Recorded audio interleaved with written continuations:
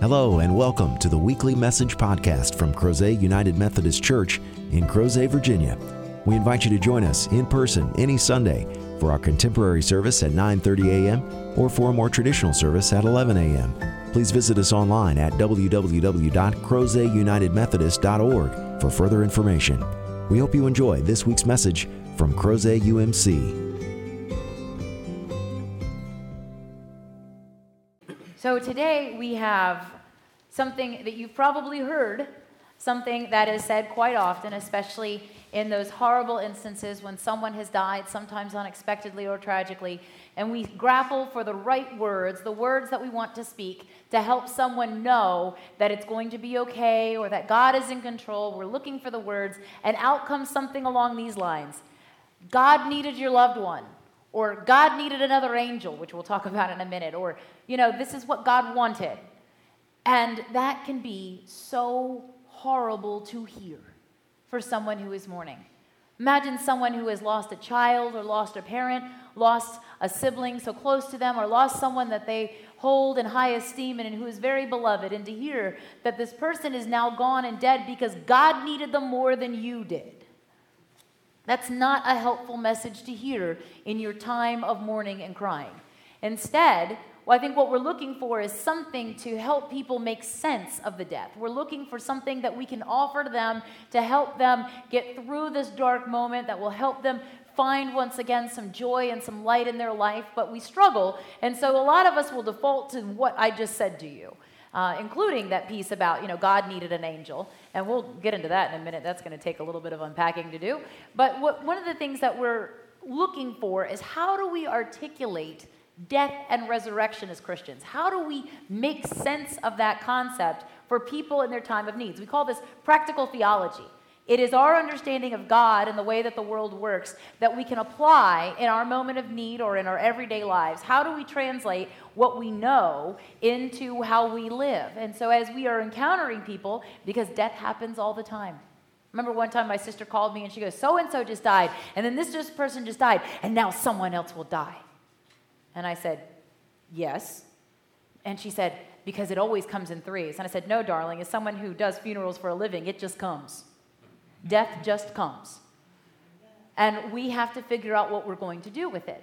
And so Jesus is addressing this. In both of the scriptures you heard today, both of the gospel accounts, Jesus is addressing death. And the first is that he's having an encounter with the Pharisees. And here's what's something you may not be aware of. They didn't agree in Jesus' day about resurrection. The Pharisees, who were kind of running the local Sunday school system, the synagogues were used to teach people and to read Scripture. They were running that system.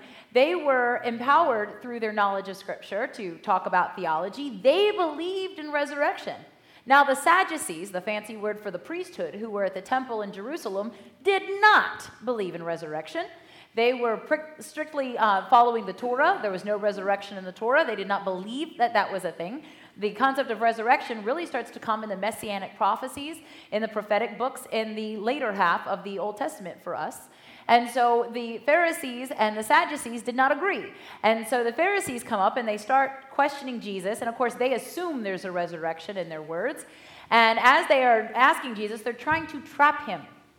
They come up with this incredible scenario that most of us modern-day Christians go, that is so weird. Why would anybody do that? 7 brothers all married to the same woman, right? That's not something that we even want to think about, much less try to figure out, what's the answer to this problem? This feels like the most bizarre biblical math we've ever seen. And what they're trying to figure out is how do you apply something called levirate marriage? So in the Bible, there was a concept of your whole point was to get married and bear an heir for your family's land in the promised land. That was the whole idea, right? So if you were a male, you needed to get married and produce a male heir. That was very important so that the land would stay within the family. And what you're discovering here is that that didn't happen for the first brother. It didn't happen. And so what was supposed to happen is that the next brother would then marry her, and their first child would be the heir of the deceased brother and receive his portion of the inheritance. And then all the other children would be his. Well, nobody wanted to bear a child for their dead brother who was going to get everything. That was not really something people were excited to do. And so levirate marriage was a very sticky social and religious context. And as they're laying this out for Jesus, and they're like, okay, so the bottom line is, who's the husband in heaven? And Jesus says, you're missing the whole point. Resurrection is not like this. It's not legalism. Resurrection is a gift. Resurrection is the concept that God wants to be with us for all time. And the key word here that I'm going to reference later is he says that we will be like angels. Not that we will be angels. That's a different word. Like angels. And Jesus isn't a valley girl. He's not like, oh, and we'll be like angels. That's not what he's saying. Jesus is comparing us in some ways to angels. Not declaring that we will be angels, but that we will have some likeness to them. Angels don't have a hierarchy of relationship in the Bible. Now, there's a whole other tradition, especially in Catholicism, of a hierarchy in choirs of angels. That's not biblical. In the Bible, all angels serve one person, and that is God. And they equally serve, and they do it without distinction. They serve. They show up when God sends them, they do what they're supposed to do, and then they go report back. That's how it works in the scriptures that we have. And so there's the struggle here about, well, what is the point of resurrection? Which Jesus then reveals to us in the second reading in the gospel account of John, that the purpose of resurrection is to restore what has been lost, to bring about the restoration that death destroys. And so in this story, which you might be familiar with, Jesus goes to visit a family that he's very familiar with and he's friends with. Multiple places in the Gospels, we hear about Jesus interacting with Martha and Mary, those two really famous sisters, and their brother Lazarus. And I always like to think of Martha as the firstborn. She's very type A. She's very orderly. She knows exactly what she's very traditional. This is what we're supposed to be doing. Mary, get up. We're supposed to be in the kitchen right now. Come on, let's get our work done. And she's very intelligent. She articulates back perfect theology to Jesus. Absolutely spot on. For somebody who didn't go to seminary, hundreds of years before there was a seminary, she really nailed that question for the Board of Ordained Ministry. And then she is upset because her sister Mary seems a little lazy, right? Mary really just wants to immerse herself in Jesus. She wants to sit at his feet. She wants to listen without being distracted by duties and obstacles. She just really wants to pay attention to what he's doing. She's very emotional, as the text would tell us. And so she is thinking kind of with her heart more than with her head. And it takes both of them to be a Christian. So the two sisters don't agree on how to do things, but they're both mourning. They're both experiencing the brokenness that comes from the death of their brother Lazarus. And when Jesus shows up, Lazarus has been dead for 4 days. And this is really important. He's been dead so long that even though the tomb is sealed, they can smell the death and the decay. His body has already begun to be broken down, to break apart and to no longer be revivable. I mean, that would take science fiction. I mean, this is almost Frankenstein level of decomposition here. And when he arrives, he encounters Martha first. Martha greets him. And she says to him, "Lord, if you had been here, my brother would not have died." And she doesn't say it to convict Jesus. She says it because she knows that he is the Messiah. She says so.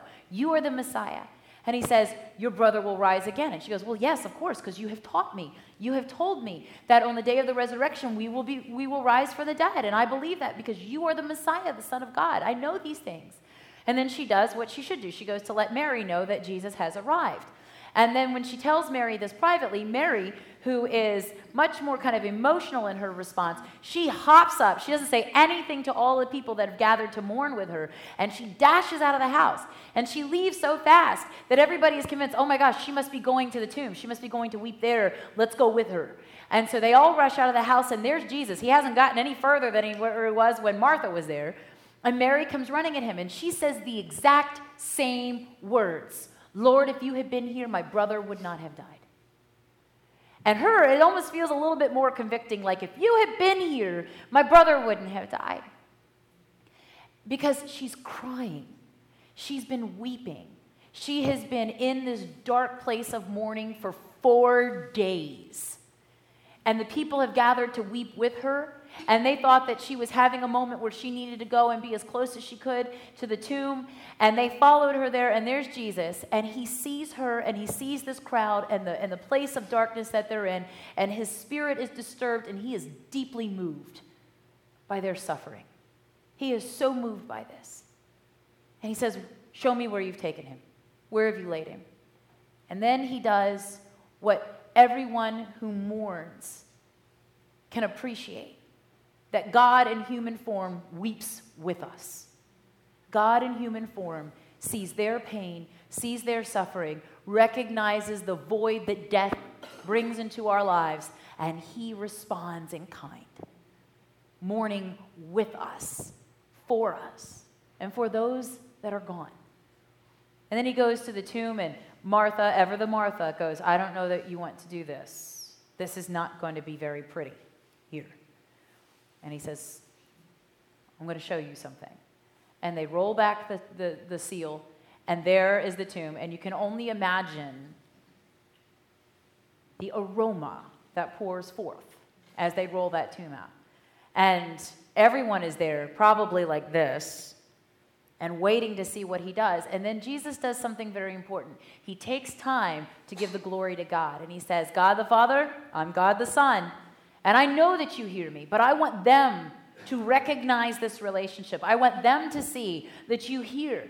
Because not only do they need to see that you hear me, but when I am gone and they start to ask you in my name, they need to recognize that you hear and you act, you respond. And so he asks, and then he turns to the tomb and he says, Lazarus, come out. And Lazarus does. And in this moment, everything is transformed. He didn't just reanimate a dead body. He regenerated a decomposing corpse. He was able to bring resurrection to somebody who had been gone.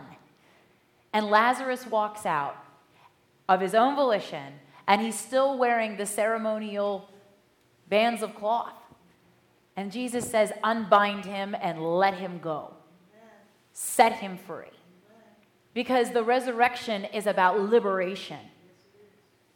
Death would keep us entrapped in a tomb, and God is not about that. One of the most beautiful things about the Old Testament in the book of Genesis is that it has not one, but two different creation stories. They're not the same. I know people like to synchronize them and put them in there together, but they have different orders and different emphases. The first one is the one that is very near and dear to my heart. It's from the priestly tradition, and the priests used to talk about God creating with the Word, God creating very orderly and intelligently in 6 days and resting on the seventh, and there's nothing more priestly than working for 6 days and then taking a nap after church on Sunday. And so it resonates very deeply with my spirit, and I like that narrative. In the second narrative, it's the one that the common people used to tell around the fire at the dinner table. This is the story they used to tell. It was much more action and adventure in there. It's like, hey, I've created a person, and this person needs a partner. Let's see. How about a hippopotamus? How about a crocodile? Nope, still not working. Let's try all the kinds of cattle. Nope, still not good. Let's try something else. And so there's much more storytelling and dynamic in this one, and that's probably the reason that it was preserved in the text, is that it's a very fun story to read about Adam and Eve.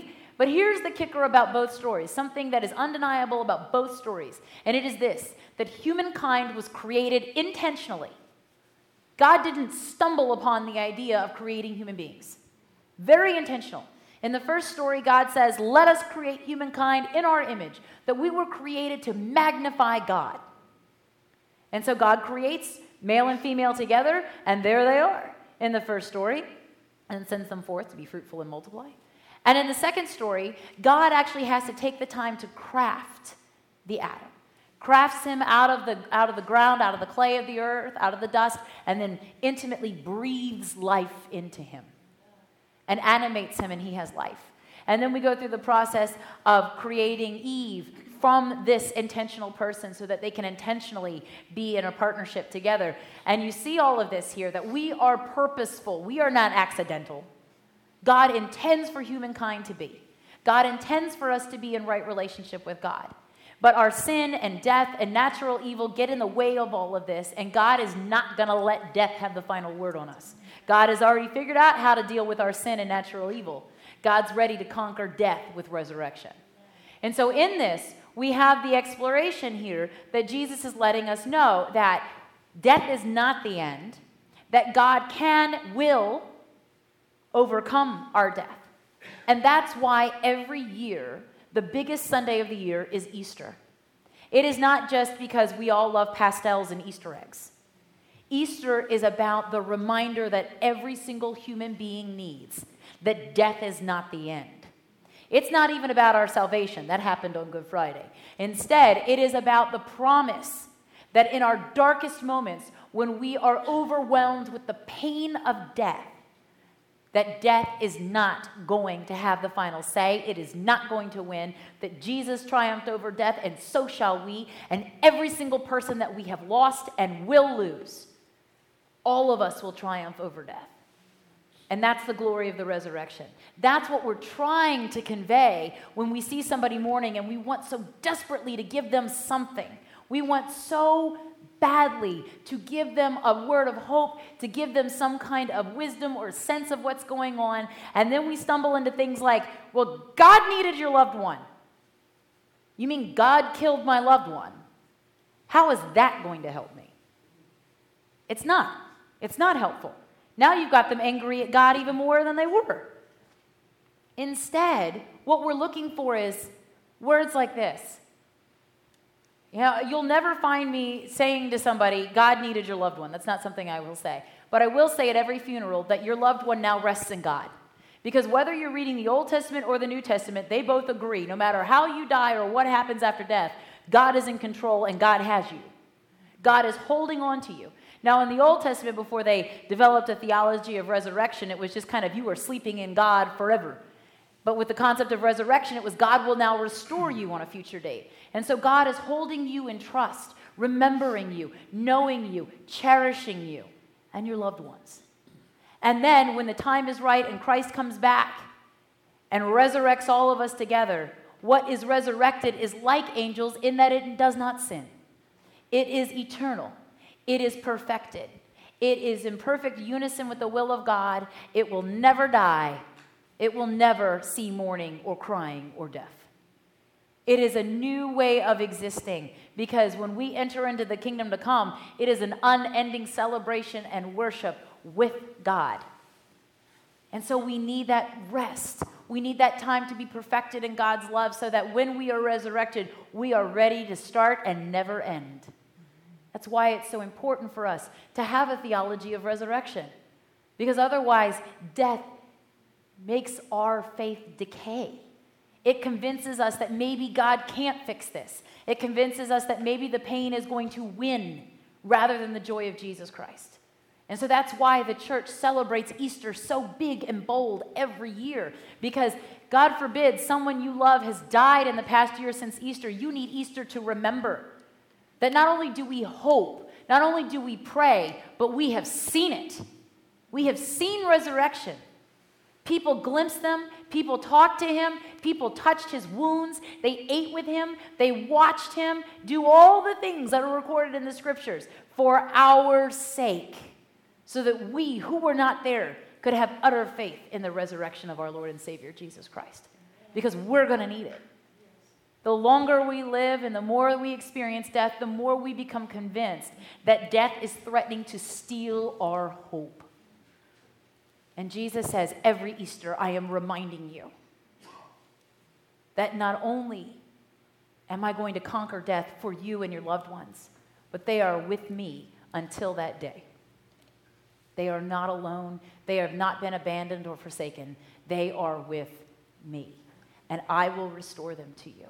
I will restore us all, is what Jesus says. So what about that little phrase, God needed an angel? Well, there's nowhere in the Bible, nowhere in our canon, nowhere in the Catholic canon. This is the piece of the Catholic canon that we don't have. So if you put both of these here, nowhere in here does it say that you can be transubstantiated into an angel. Nowhere. In fact, there's only one place that actually says that you can, and you have to go into some mystical teaching of Judaism that's not part of the current Tanakh, their current Holy Scriptures, and it's certainly not part of either the Catholic or the Protestant Old Testament. Instead, you have to go to a little book called the Book of Enoch, which I just ordered. I didn't have a copy anymore, so I ordered one. I'll show it to you if you would like to see it. Enoch is actually a collection of stories. And here's the entirety of what the Old Testament says about Enoch. Are you ready? He walked with the Lord and was no more. Where do you get angels? But here's what happened. So the rabbis, especially around the Babylonian exile, when they were kind of bored, exile is boring, just so you know. When you're bored, you start thinking about things. And they said, well, where did he go? What does that mean? He's the only person that walked with God and was no more in all of Scriptures. What does that mean? At least we know where Elijah went. He went up on the fiery chariot. Like, we know what he did. What does that mean, you walked with God and were no more? And they couldn't stand not knowing. So then they started to tell stories about here's what happened. And one of the stories that they started to tell was, hey, maybe he got taken up to heaven and he was no more because he became an angel.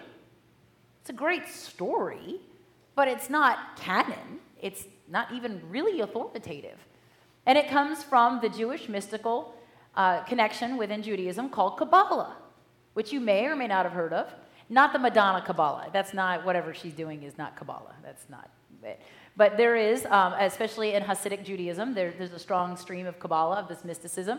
And so you will find people that will kind of take those stories. But you cannot find any place in the Catholic or the Protestant Bible where it talks about us becoming angels. Because the point is, as I said from Genesis, God didn't want more angels. God has a whole army of angels. God didn't want any more angels. If God wanted angels, instead, God got us, chose to have us, knowing that this would be us. And it's a beautiful thing. God doesn't want you to not be you. God wants you to be you, the best possible you. God doesn't want you to, could you imagine if when Jesus resurrected Lazarus, it was like, Lazarus, come out, and now he was a golden retriever? You're like, that's not what we had. Well, he's better now. He will always come and sit and stay. And no, God wants you. God wants you to be the best you, not to be something else. And really, angels, it's not that exciting. They're in an army. It's a heavenly host. They're in an army. When you think about what angels do in the Old Testament especially, it's not really exciting unless you're into that military thing. Unless you're into, like, armor and swords. Like, it's not a really involved gig. You kind of show up, you lay waste to Sodom and Gomorrah. That was just 2 of them, right? They're like, oh, yes, finally some action. And they show up and they incinerate a valley, and then they're done. One angel will show up and destroy an entire invading army because it doesn't take a lot of them to do very much. And everybody, the whole gig with Gabriel and Mary, only one got to tell the Virgin Mary that she was going to have the Christ child, and that's done. There's not going to be another one, right? So the best job's already been taken, and we're not getting it. So don't want to be an angel. Instead, you recognize that really what you want to be is who you are. Jesus wants you to be who you are. Jesus loves what's unique about you. Jesus loves what is special about you and the special relationship that you have with God. Jesus doesn't want you to have the same relationship that all the angels have. Jesus wants you to have the relationship that you have in its best possible form forever. That's what Jesus wants for you. And Jesus wants you to have that same best possible relationship with your loved ones forever. And there are moments where you think about people who have died and you think to yourself, you know what? I would really like to see them again. There are people that I have lost in my life. My father's mother has never seen me preach, never saw me, as clergy, never got to see it because she died while I had just started seminary. And so I think to myself, wouldn't it be cool if she could see this, because my whole family's Methodist because of her? Wouldn't it be great if she could see that this is what she did? She might think differently, but this is what she did. And the reality is that I think about it, and I'm like, well, I don't know that there's a lot of preaching gigs in heaven. When you got Jesus, like, what am I going to do? Like, everybody stand up, Jesus is here. Everybody sit down. Because he's going to preach. I don't need to do that.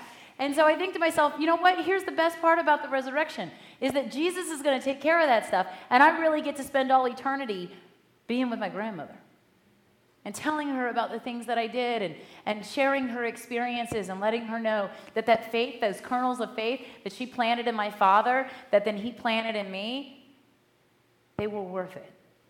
They were worth it.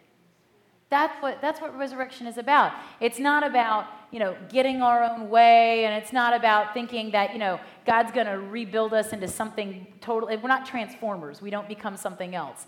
Instead, God is going to perfect this. And wouldn't you like this to be perfected?